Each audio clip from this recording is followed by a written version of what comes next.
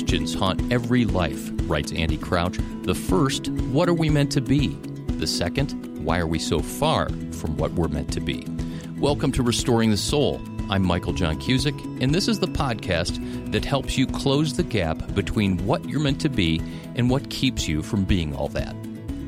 Hey, thanks for listening. This is a special bonus episode of the Restoring the Soul program. And a few months back, I was interviewed by Blaine and Sam Eldridge, who run AndSonsMagazine.com.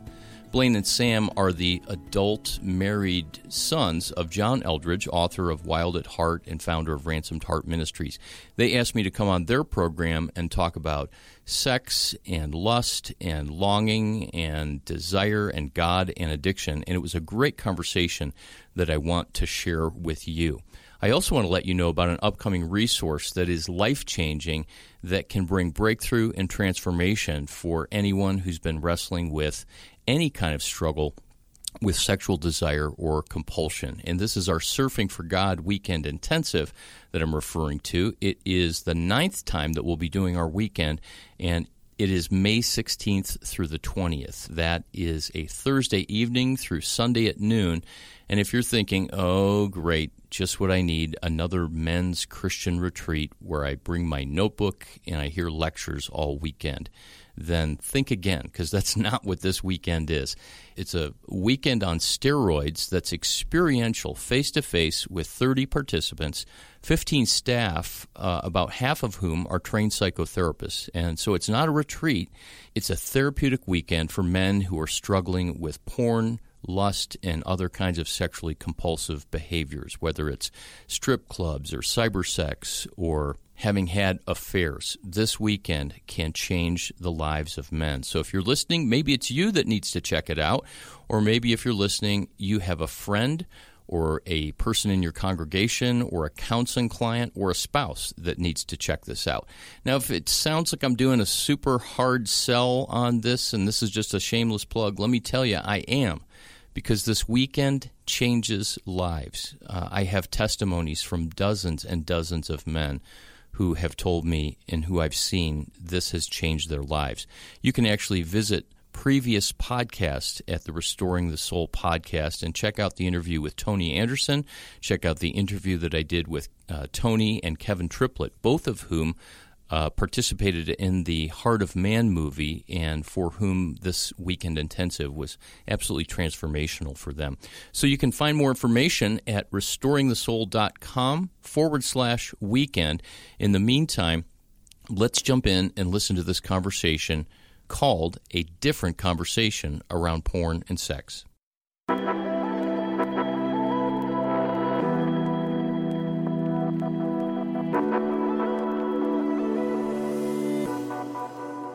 You know, you've worked in the area of addressing sexuality, restoring the human soul, issues of deep brokenness for a long time.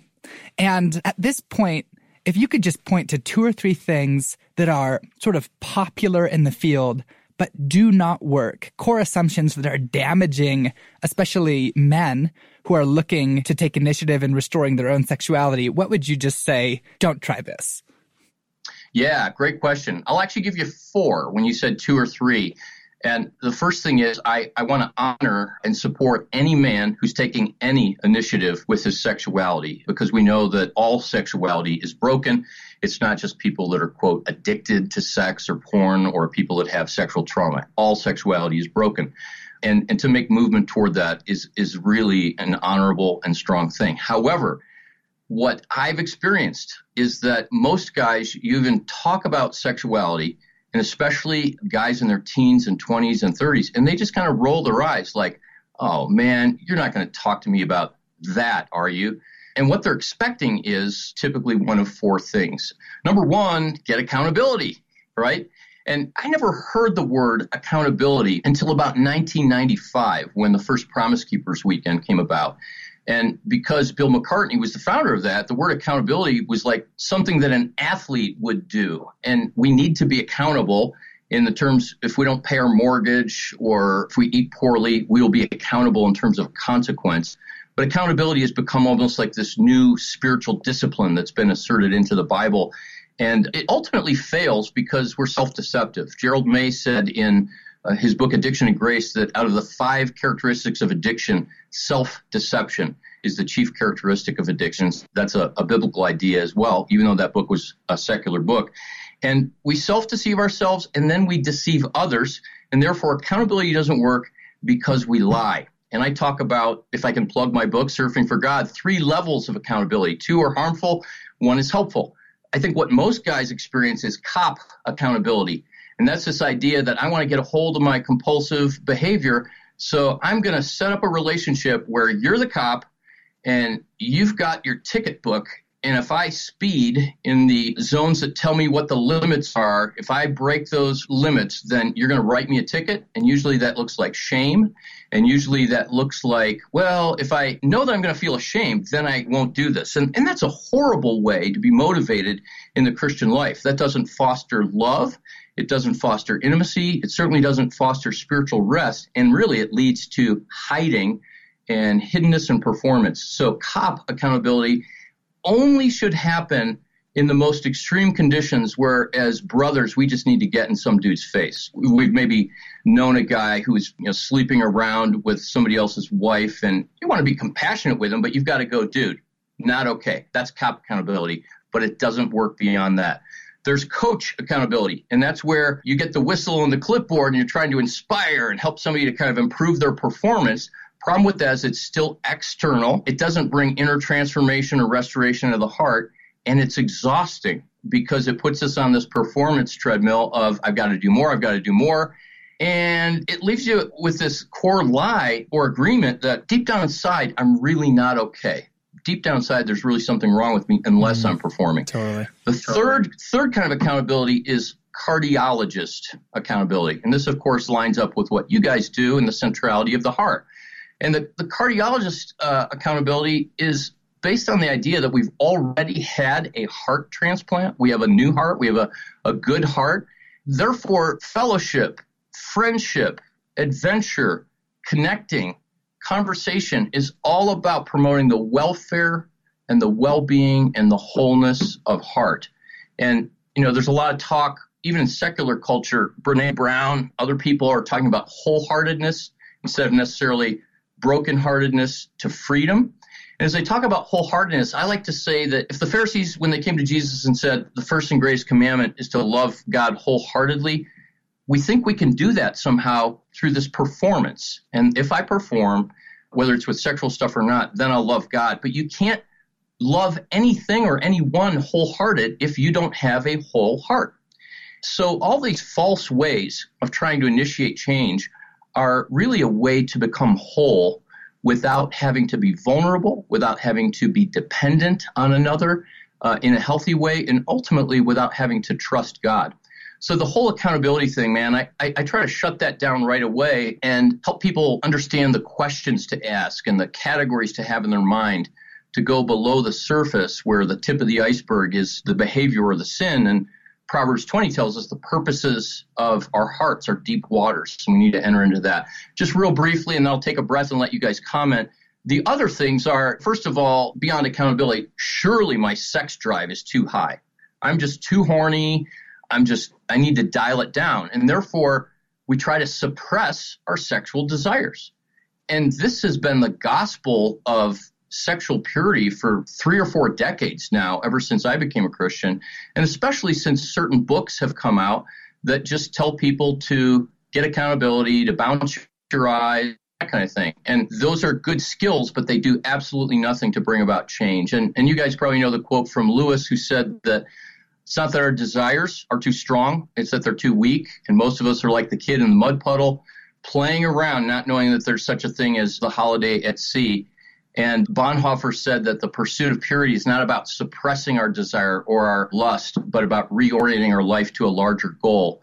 So we need to debunk that myth. And then the final one is that some kind of Christian activity or Christian engagement, whether it's reading my Bible, praying more, or doing Christian service, if I'm just more devoted, then somehow I'll reach a place or a platform or a pinnacle where this just won't be a struggle in my life anymore. And all of this is built off the assumption that my brokenness is a barrier to the life that God has for me and to the life interpersonally on the horizontal level that I long for. And of course, the gospel and the way of the cross is that our brokenness is not a barrier. It's a bridge to the life that we long for when we simply bring it into the light. Okay. The number of categories. Oh, so good. So good. So many things that I immediately want to chase down, but I almost need to go back to square one, where you began with the assumption all sexuality is broken. What do you mean by that? Great question. First of all, if we were to do a survey of 1,000 of your listeners, what's the first thing that comes to mind when you hear the word sexuality? People would respond, I would bet you a $100 gift card to REI that people would say genitals or some sexual act. And the scriptures never primarily talk about sexuality in terms of genital sexuality. Some sociologists make a distinction between genital sexuality and social sexuality, and the Catholics have actually written deeply and profoundly about this. Pope John Paul II has a tome, multiple volumes of the theology of the body, and the person in the States in English that has done the most work around that, literally studying in Rome, is Christopher West, who has written a number of books, most recently Fill These Hungry Hearts, all about sexuality and longing. But Genesis 1:26 and 1:27 is where we go. And it says, in the plurality of the Trinity, let us make man in our image. And if you just stop there, it's this God who introduces through the usness, the plurality of that pronoun, that there is relationship, that there's a dynamic interactiveness. It's not just God by himself. And then he says he's going to create. He's going to bring something forth. And then after the comma, it says, so let us make male and female. And so there's two genders. There's polar opposites in some regard. There's the yin and the yang. There's the he and the she. And only when those two are in their fullness brought together to becoming one can God be revealed more fully and completely. And then whether it's a baby for a married couple or whether it's other kinds of relational fruit for a single person, in gender, something is brought forth and created. And that's what sexuality is. And I like to think of the word erotic, which originates in the Greek word eros, which is not a word in the Bible.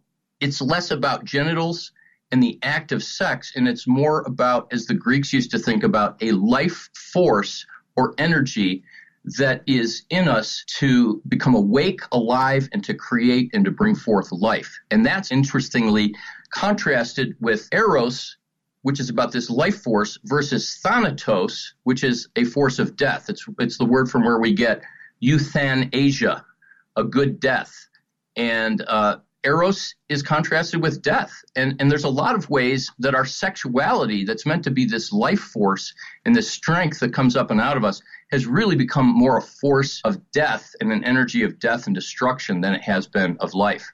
It's really good. You know, that etymology is speaking Blaine's love language right there. That is. I love that stuff. I just made it up, actually. I don't know if it's true. No, I read that somewhere, so it's a real deal. It's highly accurate. It's just, you remind me of a story of first it was orientation weekend at college and kind of halfway through sort of trying to give you some perspective on dorm life. They had a men and women's gathering with the RD and with some of the RAs. And it was just such a classic moment where the guys are all sitting around and the RD, I think, sort of wisely began the conversation by going, so we asked all of you men to come into a room. What do you think we're going to talk about? And those guys who had courage to say the obvious, it was like sex, sexuality, living in dorms near women. But the conversation around even maleness and sexuality was so linked to what we conventionally think of as sexual acts. And the expansion that you're gesturing towards feels like a total almost reorientation of what it means to be a sexual being insofar as being a life-giving being. And I feel like what might expand or inform that for me would be if you could explain a little more what you mean. You write sometimes, and you write in your book, Surfing for God, that sexuality is a pathway to know God. I think that most guys who view their sexuality as some sort of issue would say, no way. My sexuality is one of the most difficult hindrances in my life. How can it be that sexuality in concept is a path to know God? How would you explain that? Oh, wow. This is where I would love it if we had a semester to unpack this every week. I taught human sexuality at Denver Seminary, and for 5 years I taught addictions there.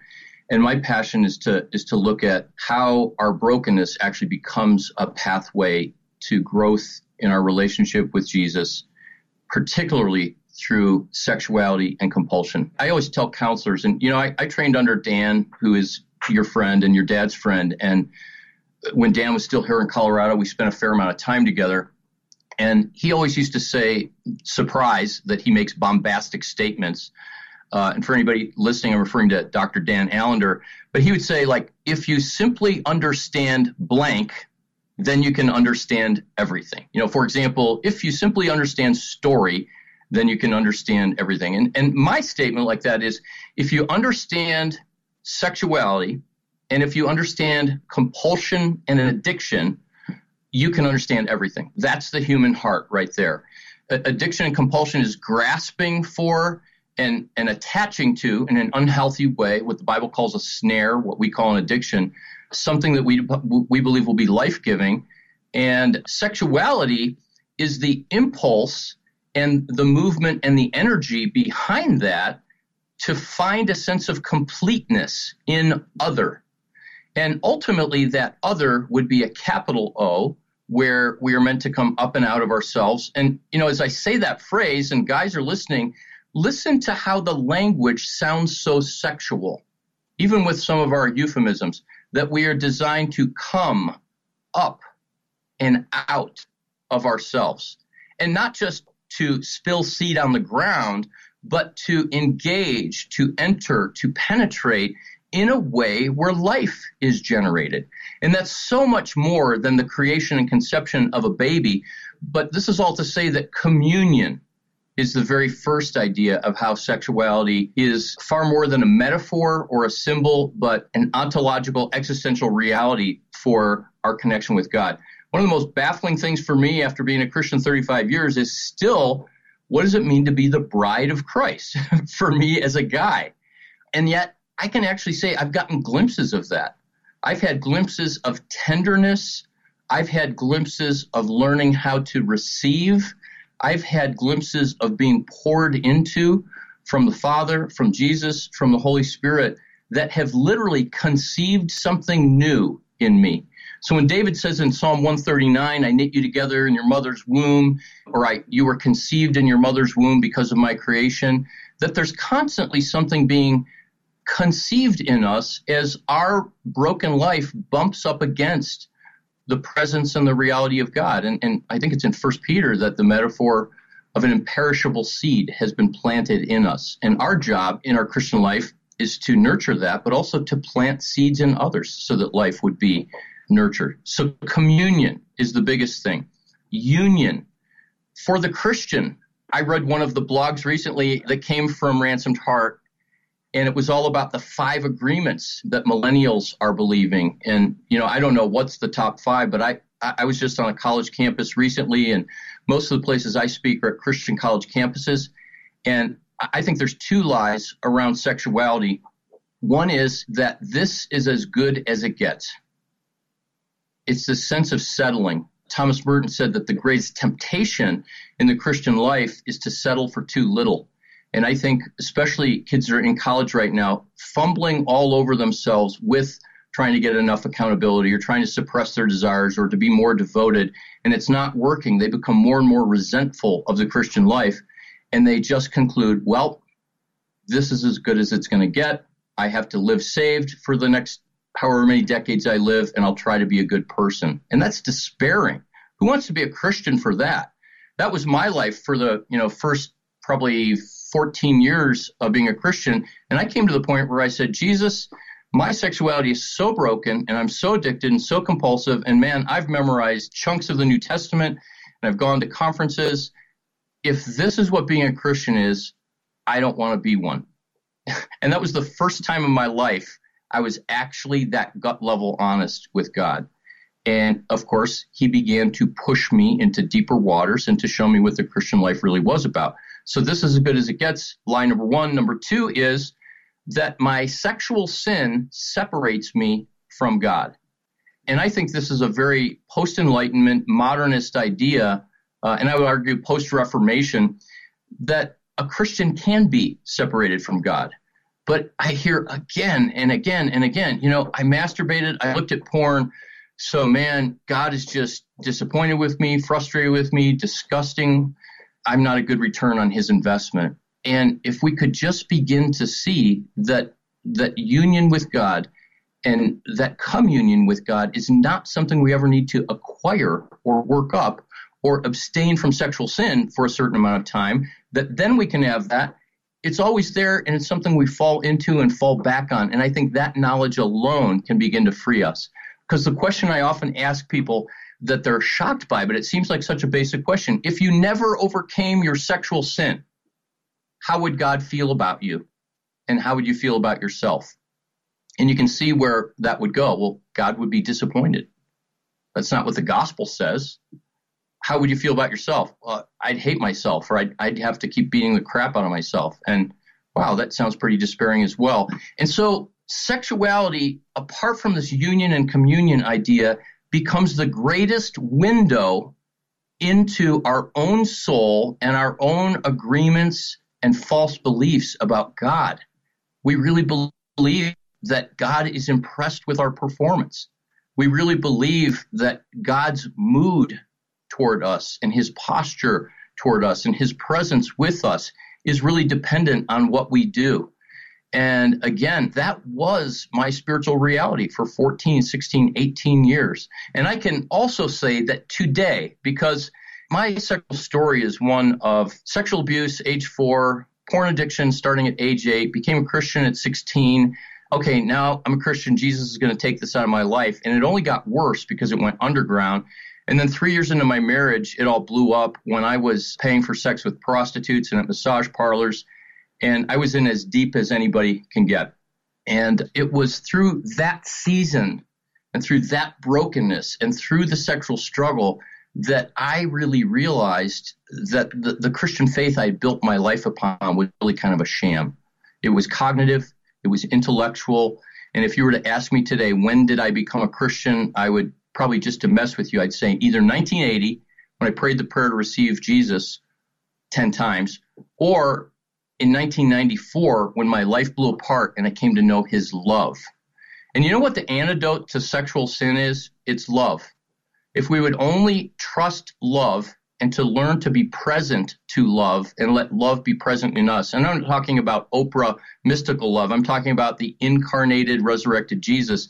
If we could only trust love, all of our addictions and compulsions would just evaporate. So much goodness in there. I'm thinking that if I were listening to this, I would be hopeful and surprised, because as a listener to this topic, I am expecting for the symptomatic stuff, for the accountability conversation, the let's address the tip of the iceberg rather than the underlying roots. And obviously the hopefulness of, wow, like what if this is something deeper and there's something there that I have value regardless of how the story plays out. I have so many stories of friends that feels like if it's the white knuckle Christianity. I have so many experiences where I was at a wedding of a friend who had succeeded, I say in quotes, with the Christian goal of suppression, like just try to keep the reins tight.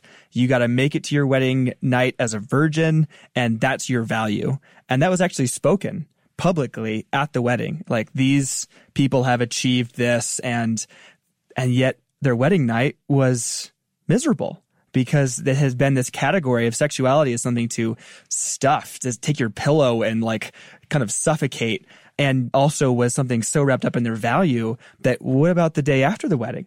What about when they're no longer this prize pony almost? That sexuality was as damaged for them in a twisted way that they wouldn't have anticipated by being this thing that was forbidden, and you don't go there and you don't talk about it, and you just kind of keep that on a tight leash. That feels like another avenue that that sexuality is assaulted from the Christian perspective. Yeah, you're both putting words to, and Sam, you're putting words to so many people's experience. And not just about sex, but really about any issue or obstacle in our life, anything that we can't overcome. You know, you're putting words to Romans 7, and I think for the average guy, the most present thing that they're aware of is sexuality, but we could apply that to any issue, right? You know, overeating, anger, gambling, shopping, buying stuff on iTunes or Amazon that you really can't afford and don't need, but you can't stop. And so I love the image of the pillow. You know, if I just suffocate it, it'll go away. But what happens is that actually arouses more desire, because when we feed the soul or our heart, we starve our addictive, compulsive behaviors.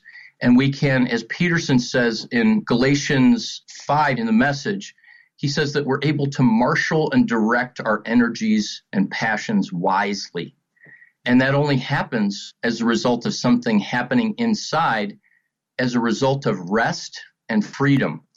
And I love how, you know, my life has been so blessed by Ransomed Heart, and you guys have been all about freedom. And you guys are one of the few people that are talking about freedom in a way that I think is more than just getting free from bad stuff. It's always important to talk about freedom as a coin with two sides. Indeed, we need to get free from the things that choke the life out of our heart and soul, because they're bondage and they keep us from receiving. But then there's a freedom toward something. And my approach, and I get a lot of crap for this, and I've had people write me and call me, and in the community they say that, you know, our ministry is not about helping people get sober. And I go, well, of course we are, but that's not the first step.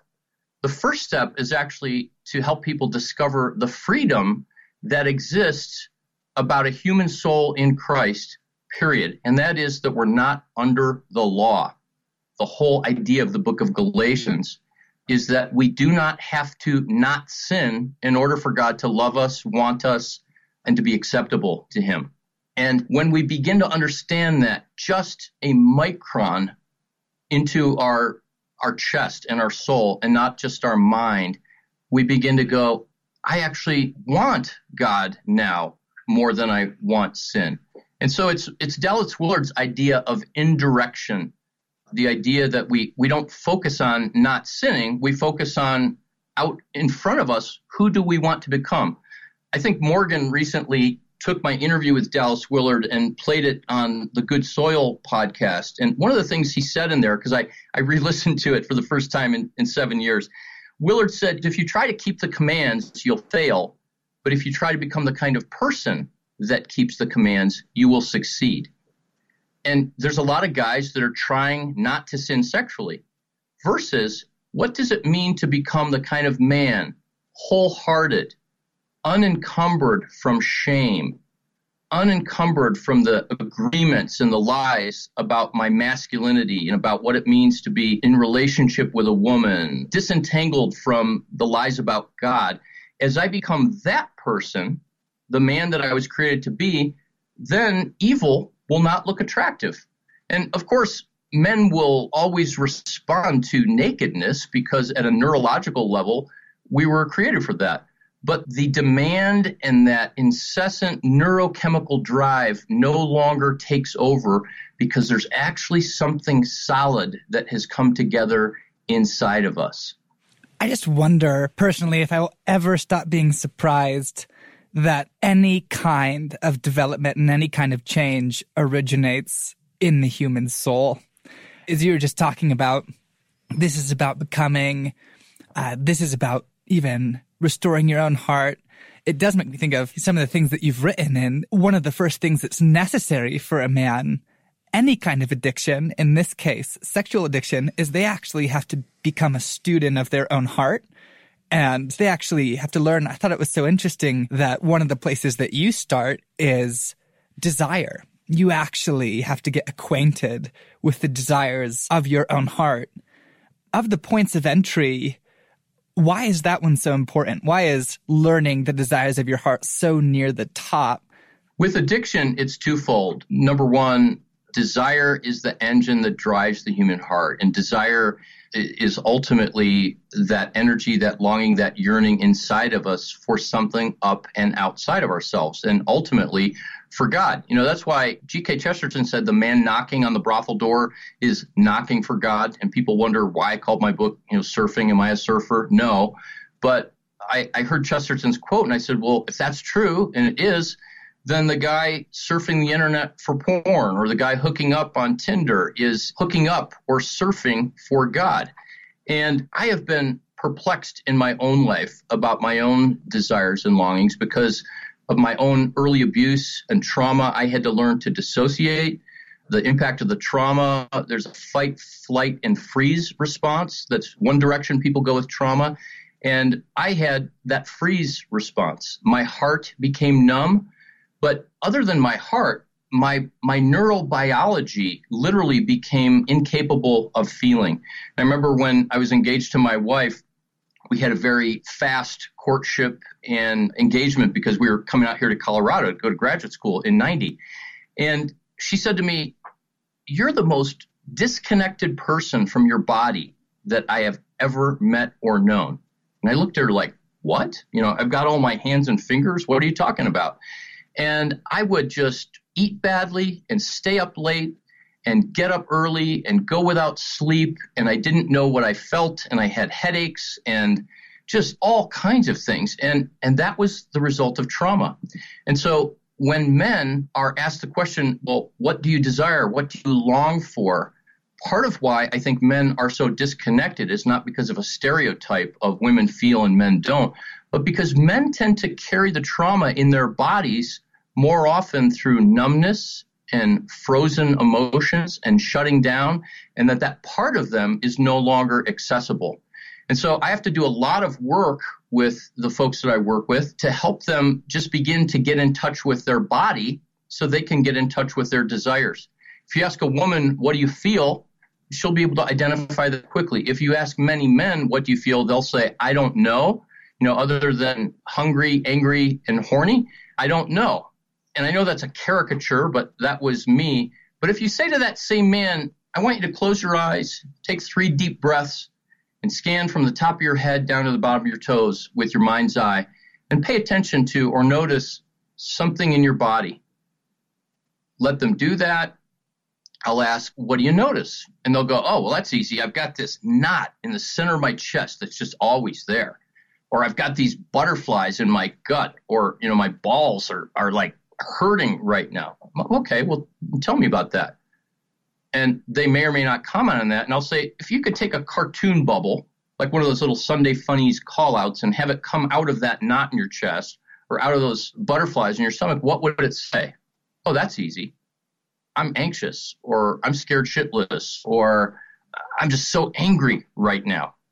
And I think that's oftentimes a doorway into desire. But if we can't name and own our desires, we'll never be able to actually move toward what we really want and what we're really created for. Because most of us just are aware of our casual desires. I want a new car.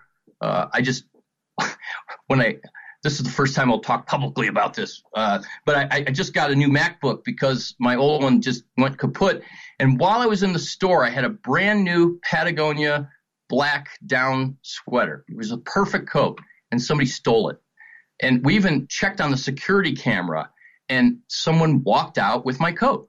And I just went on and on and on. I couldn't let go of it. Like, come on, Lord, really? I mean, that coat was perfect. And I can settle for, well, if my coat were still there, then life would be good. But that's not life with a capital L, because the hunger, the desire, the connection for life goes much deeper for that than something that I can arrange for. And ultimately, we need to become aware of the desires that are deeper and beyond what we can arrange for or bring about. And that's what we're trying to find, and that's what we're searching for in sexual compulsion when we can't bring it about because it depends on another. And then suddenly pornography gives us the illusion that we're connected to another, but we're really not. So it becomes this insidious, malevolent object that we can get hooked to so quickly. I honestly was just listening, and I had, this piece that you mentioned, Morgan, earlier, which brought to mind this this saying that he's said in the past, which is kind of aligning with what you're talking about now. He says that in his marriage, he's found that sex is rarely actually about sex, and money is rarely about money. The issues behind them aren't actually very easy to see, and it feels like it's about the thing that's going on. It sure feels that way in most conversations with guys. Like, you've hinted about this and talked about this whole piece of identity, this whole piece of like, I am this broken person because of this thing. It feels so hopeful. I had a conversation recently with a guy it wasn't pornography, it was a substance, and they are having a difficult time viewing themselves as anything other than defined by that substance. If you could just go around with like a card and hand it out and you're like, this actually isn't about sex. And that's really hopeful. I think people would first be like, what do you mean it's not about sex? Of course it's about sex. Like, I feel powerful. I feel aroused. I feel loved, cared for. You know, my wife was harsh to me today and this is a safe place. It's a hopeful thing to say that these things that are trying to falsely be our identity, these things that we're like pulling towards, aren't actually the actual issue, that they are these aspects of our heart, this longing for God, this viewing of ourselves. When you have someone sitting across from you, what do you, because you literally have to lead some of these guys by the nose to talk about the anxiety they're feeling. What do you do to get them to maybe come to some terms with the deeper desires there? Good question. And I'm going to take a minute to think about that. And as I take a minute to think about that, that's actually part of the answer. Coming off this crazy schedule that I've had, which is atypical for me, and I try to be very intentional not to drive and live in a way where my soul can't be sustained. I am coming off this crazy moment. And yesterday, I, without realizing it, had been gone from Sunday night, got in at 11 o'clock Wednesday night, and I looked at my schedule for the next day, and I was to give a 2-hour lecture presentation to the counseling department at Colorado Christian University, and not students, but graduates who were master's degree counselors counseling students. And, you know, this is a wheelhouse I'm really comfortable with, but my schedule got behind the day of that talk and I'm late. And so I start texting the director on the way there. I'm so sorry. And shame starts to come over me. And I'm beating myself up. And why don't I, manage my schedule better? And then there's no parking. And I'm at the bottom of a hill carrying a box of my books and a heavy other stuff. And I'm just like not in a good place. And I get in front of the students, and there's like 18 of them. And I start to talk. And I realize I can't do this from this place. And so I said, let's pause a moment. I want to start over. And, there were no microphones or anything. And I went and I got a chair instead of me standing in front and kind of pacing, which is what I do. And I sat in the chair and I said, I want to model something for you. I can't talk to you right now from a place that's grounded and centered in me if I don't sit here in silence for 2 to 3 minutes. And I want you to join me. And they all looked at me with like these big eyes like, okay. And I just instructed them to kind of take 3 breaths. With each breath, hold it in for 3 seconds so the carbon dioxide builds up, and then slowly exhale like you're blowing through a straw. They all did it with me.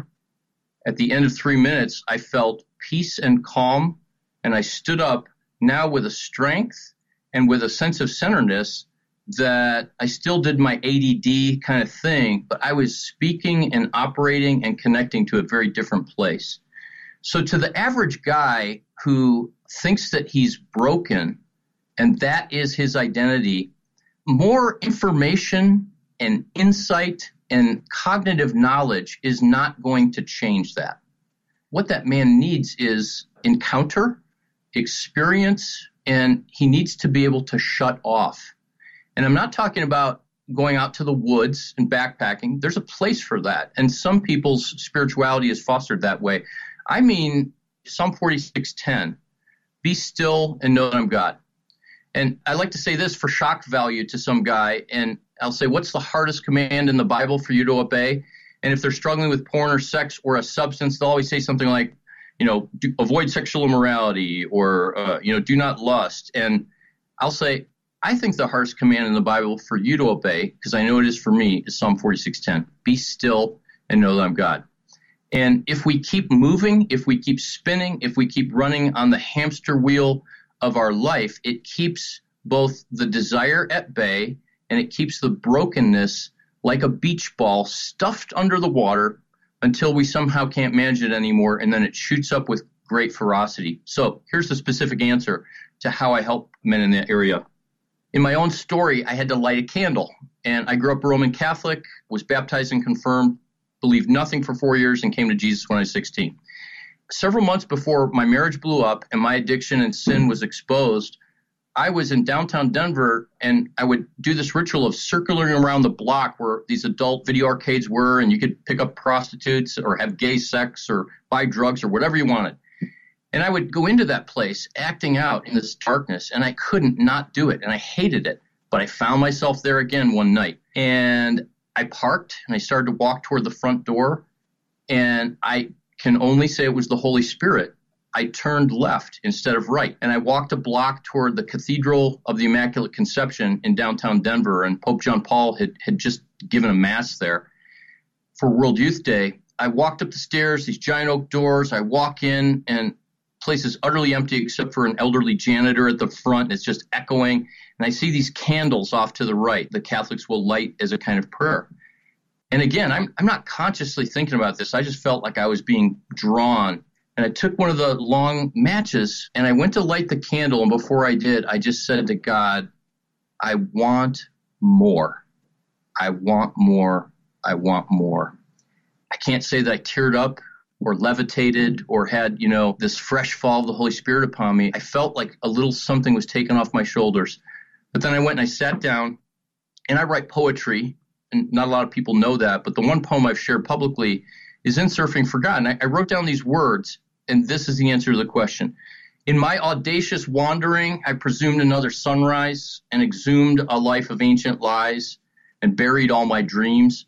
But lately, I've been pondering and seeing with my blind eyes the light that I'm defined by, and it's brighter than it seems. And the first thing that I would say to a man, right now, the light inside of you is the strongest, deepest part of who you are. You think that right now all you want is porn or an orgasm or this woman's attention, an invitation. And yet what you really want is life and goodness and blessing and joy and self-respect and integration. And so what I do with men whenever they are in my office, and I just did this morning with a missionary who's here, as we spoke about his brokenness at the beginning of our session, we light a candle with 3 wicks. And the first wick is to say, Jesus is present. And as the old Jews used to say, bidden or unbidden, God is present. And so we physically, symbolically say Jesus is present. Second wick, because of Jesus and his light in us, we are not defined by our darkness. We're not defined by our brokenness. And then thirdly, the third wick is, we could say Father, Son, or Holy Spirit, but I just tend to say this is for the Spirit of Christ, the Spirit of God in us, who is at work. And Psalm 23:3, restoring our soul and guiding us in paths of righteousness. And that guiding part is that he's ahead of us. He's already making a way. He's already made provision, and he's given us the promise and the ontological reality that we are not defined by our darkness, but by this light within. And so the physical need to resymbol, the physical need to do something physical. And I have one more thing to say, but I'll let you respond because it looks like you moved toward the mic. Oh, I was simply going to just jump in that context of, I love on the one hand, and you might have been about to comment on this, but how material it is. Like the points of entry into being acquainted with your own heart can be just these, I love your language of symbol, these shifts of core images and core language with which we're understanding our own heart, as in the candle, as in the flame. I think also this returns to a point you were making earlier in our most recent monologue, that blew everybody's mind again, was that it reminded me of, conversations that I'll have. We do have the opportunity to connect with young guys and what we do, but the language that, one guy recently, when we were simply talking about, it wasn't about sexuality. It was, what should he be doing with his time? What does he even want? Does he even want a life with God? And it was so great because what he was able to name in the conversation were just the words, I don't know what I want, and beginning to air that ambivalence that I think that most honest people would to some degree identify with. Yep, there are many places where I am not intimately connected to the heart God has set within me. I don't know what I want. All of a sudden it becomes visible in I get frustrated that God seems distant. And then suddenly this desire that he would be present and that I would know him becomes exposed. Or I get really frustrated that my hopes even in work or hobby or something that I love get totally sidelined. And all of a sudden this other desire to be seen in an area of excellence becomes visible. And I think that in that conversation, and as I'm personally reflecting into guys listening, just that experience of, wow, I'm hearing a conversation that just says, I have a heart. It has deep desires.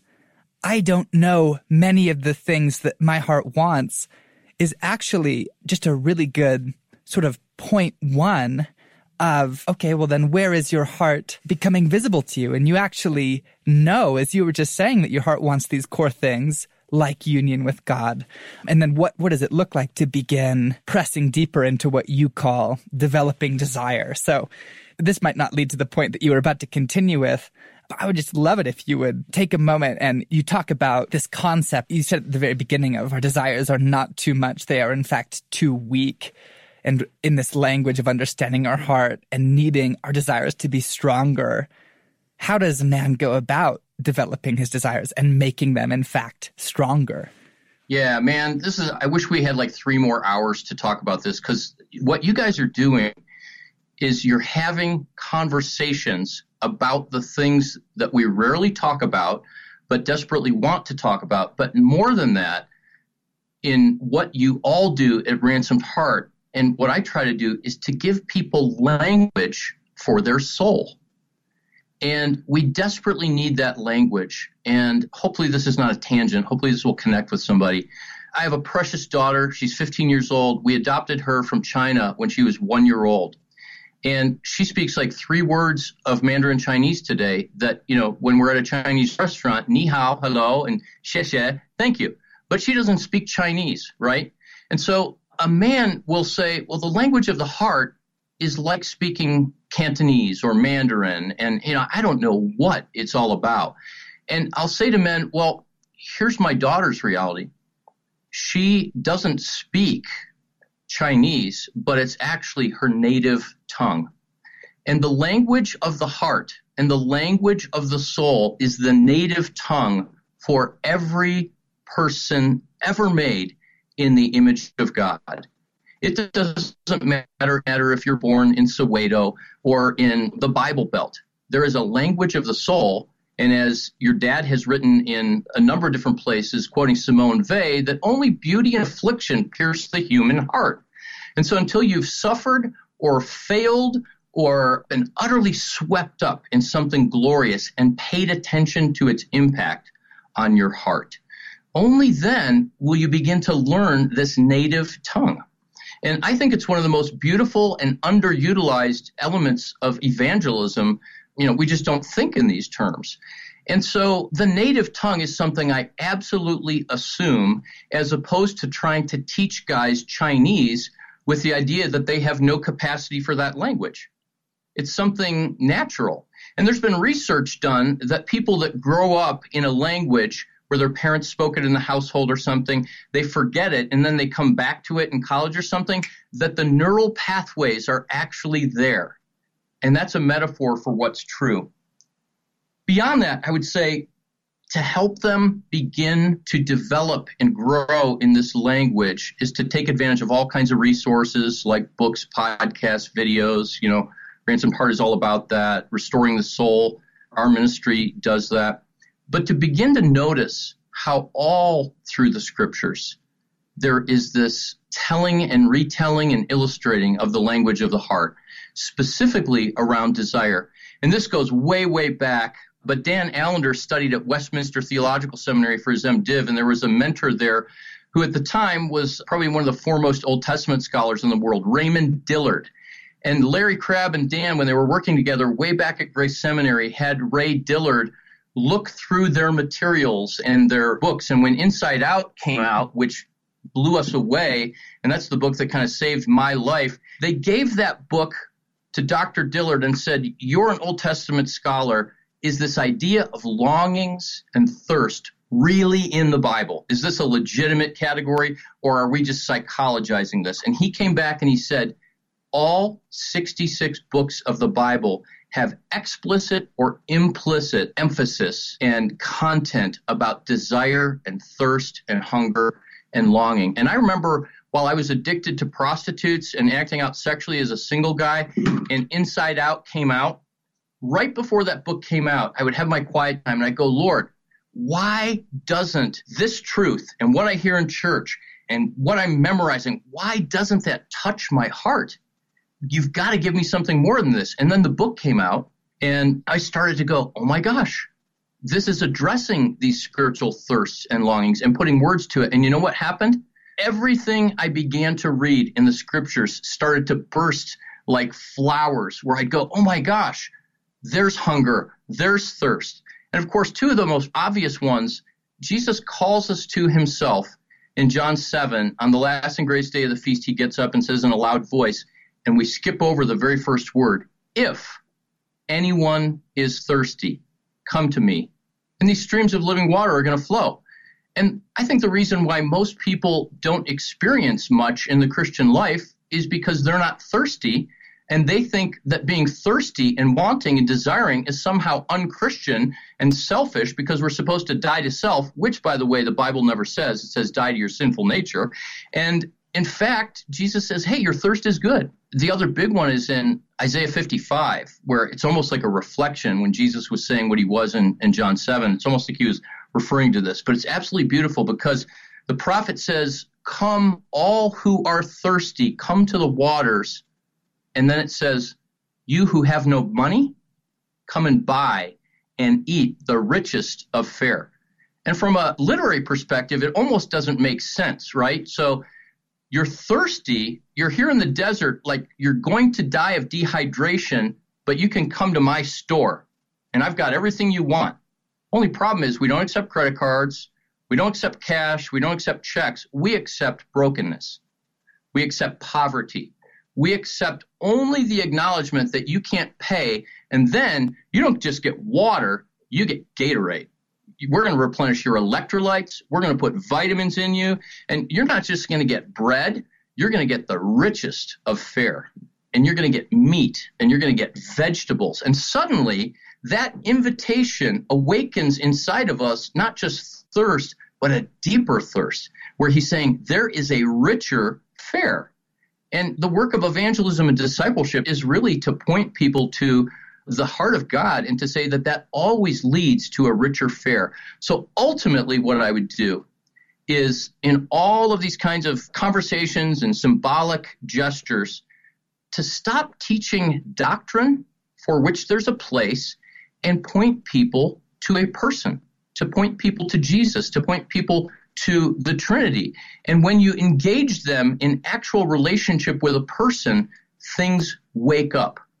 Because with everything I've said, if you think about a man who has no knowledge of his heart and no attachment to his emotions, and yet that same man falls in love, he's going to wake up and he'll feel feelings that are very biochemical, and a part of his heart, from simply like an evolutionary perspective to procreate the species, will move toward that woman and she will respond. And that's the native tongue that comes out even there. You know what my struggle is? And I say this hopefully with no arrogance or pride. I'm a dude who loved Jesus and I couldn't stop paying women for sex. I'm a guy who loved God really with all my heart and was willing to do anything for him, but I couldn't not be unfaithful to my wife, and I couldn't not go numb myself with alcohol. And I feel like a guy that's been given the cure for cancer, and nobody wants to talk about how they've got cancer until they break down or jump over the cliff or until their world crashes. And I just regularly pray. I said, Lord, bring this out to the people that so desperately need it. And I travel around even 2 weeks ago at a major church with a major national platform. And it's so hard to get men to come to something because, if I show up for that, then that means I'm a pervert and I'm struggling with that. It's like we have to be euphemistic about it and talk about purity and sexual integrity, and then people roll their eyes. So I'm so grateful for this opportunity, and I'm so thankful for you too that are asking the questions, having the conversations, and providing language for us to become integrated. I think that this conversation is going to be pretty huge in reframing just the major category of being a sexual being for so many people. I do want to just point out a couple resources. If someone's listening to this podcast and they're just going, language for the soul? Yes, I want to keep going. And, I'll throw out two and then ask if there are any others that you would sort of refer people to. But obviously the first one would be your book, Surfing for God. I think as a primer to the language of a person's own heart and how it is sort of enmeshed with their sexuality would be key. I think that here at Ransomed Heart, in fact, something like The Sacred Romance would be really good. Something like Waking the Dead for understanding how a person's heart operates. But where else would you send someone who is ready to pick up some more language in response to this conversation? Yeah, well, those are the first one I always send people to, especially when we do intensive counseling, is we can't do it all. And your dad actually said to me once, you have to, Michael, be comfortable with the partial. We're all given a sliver. And at this stage, my ministry is not to have a wide-ranging, catalog of resources. We have some. However, Ransomed Heart, number one, Allender Center, number two, the conversations that Dan is having, not just around sexuality, but around trauma, transformation, growth. I love Peter Scazzero's Emotionally Healthy Leader podcast. And then I have a podcast at restoringthesoul.com called Restoring the Soul. And at this point, the 55 episodes have been including Craig and John, but Peter Scazzero, Dallas Willard. And basically my podcast is people that I read or have heard talk or people that have touched my life, musicians, poets, theologians, philosophers, and everything in between. I like to have conversations with them. And so all of that is around this idea of who is God and who are we and how do we bridge that gap? And I think that would be a very helpful resource for people. I think starting with those would just be a great point of jumping off. Yep, that's killer. Michael, thank you for giving us some of your time today. It's been a joy to get to talk about this, and I honestly have gotten so pumped and also lost track of future questions because I've just enjoyed listening to what you've brought. So thank you. You're welcome, Sam and Blaine. Joyful for me too. Good to be with you guys. You've been listening to Restoring the Soul with Michael John Cusick, produced by Brian Beatty and supported by generous listeners like you. To learn more about our life-changing intensive counseling process for couples and individuals, visit restoringthesoul.com.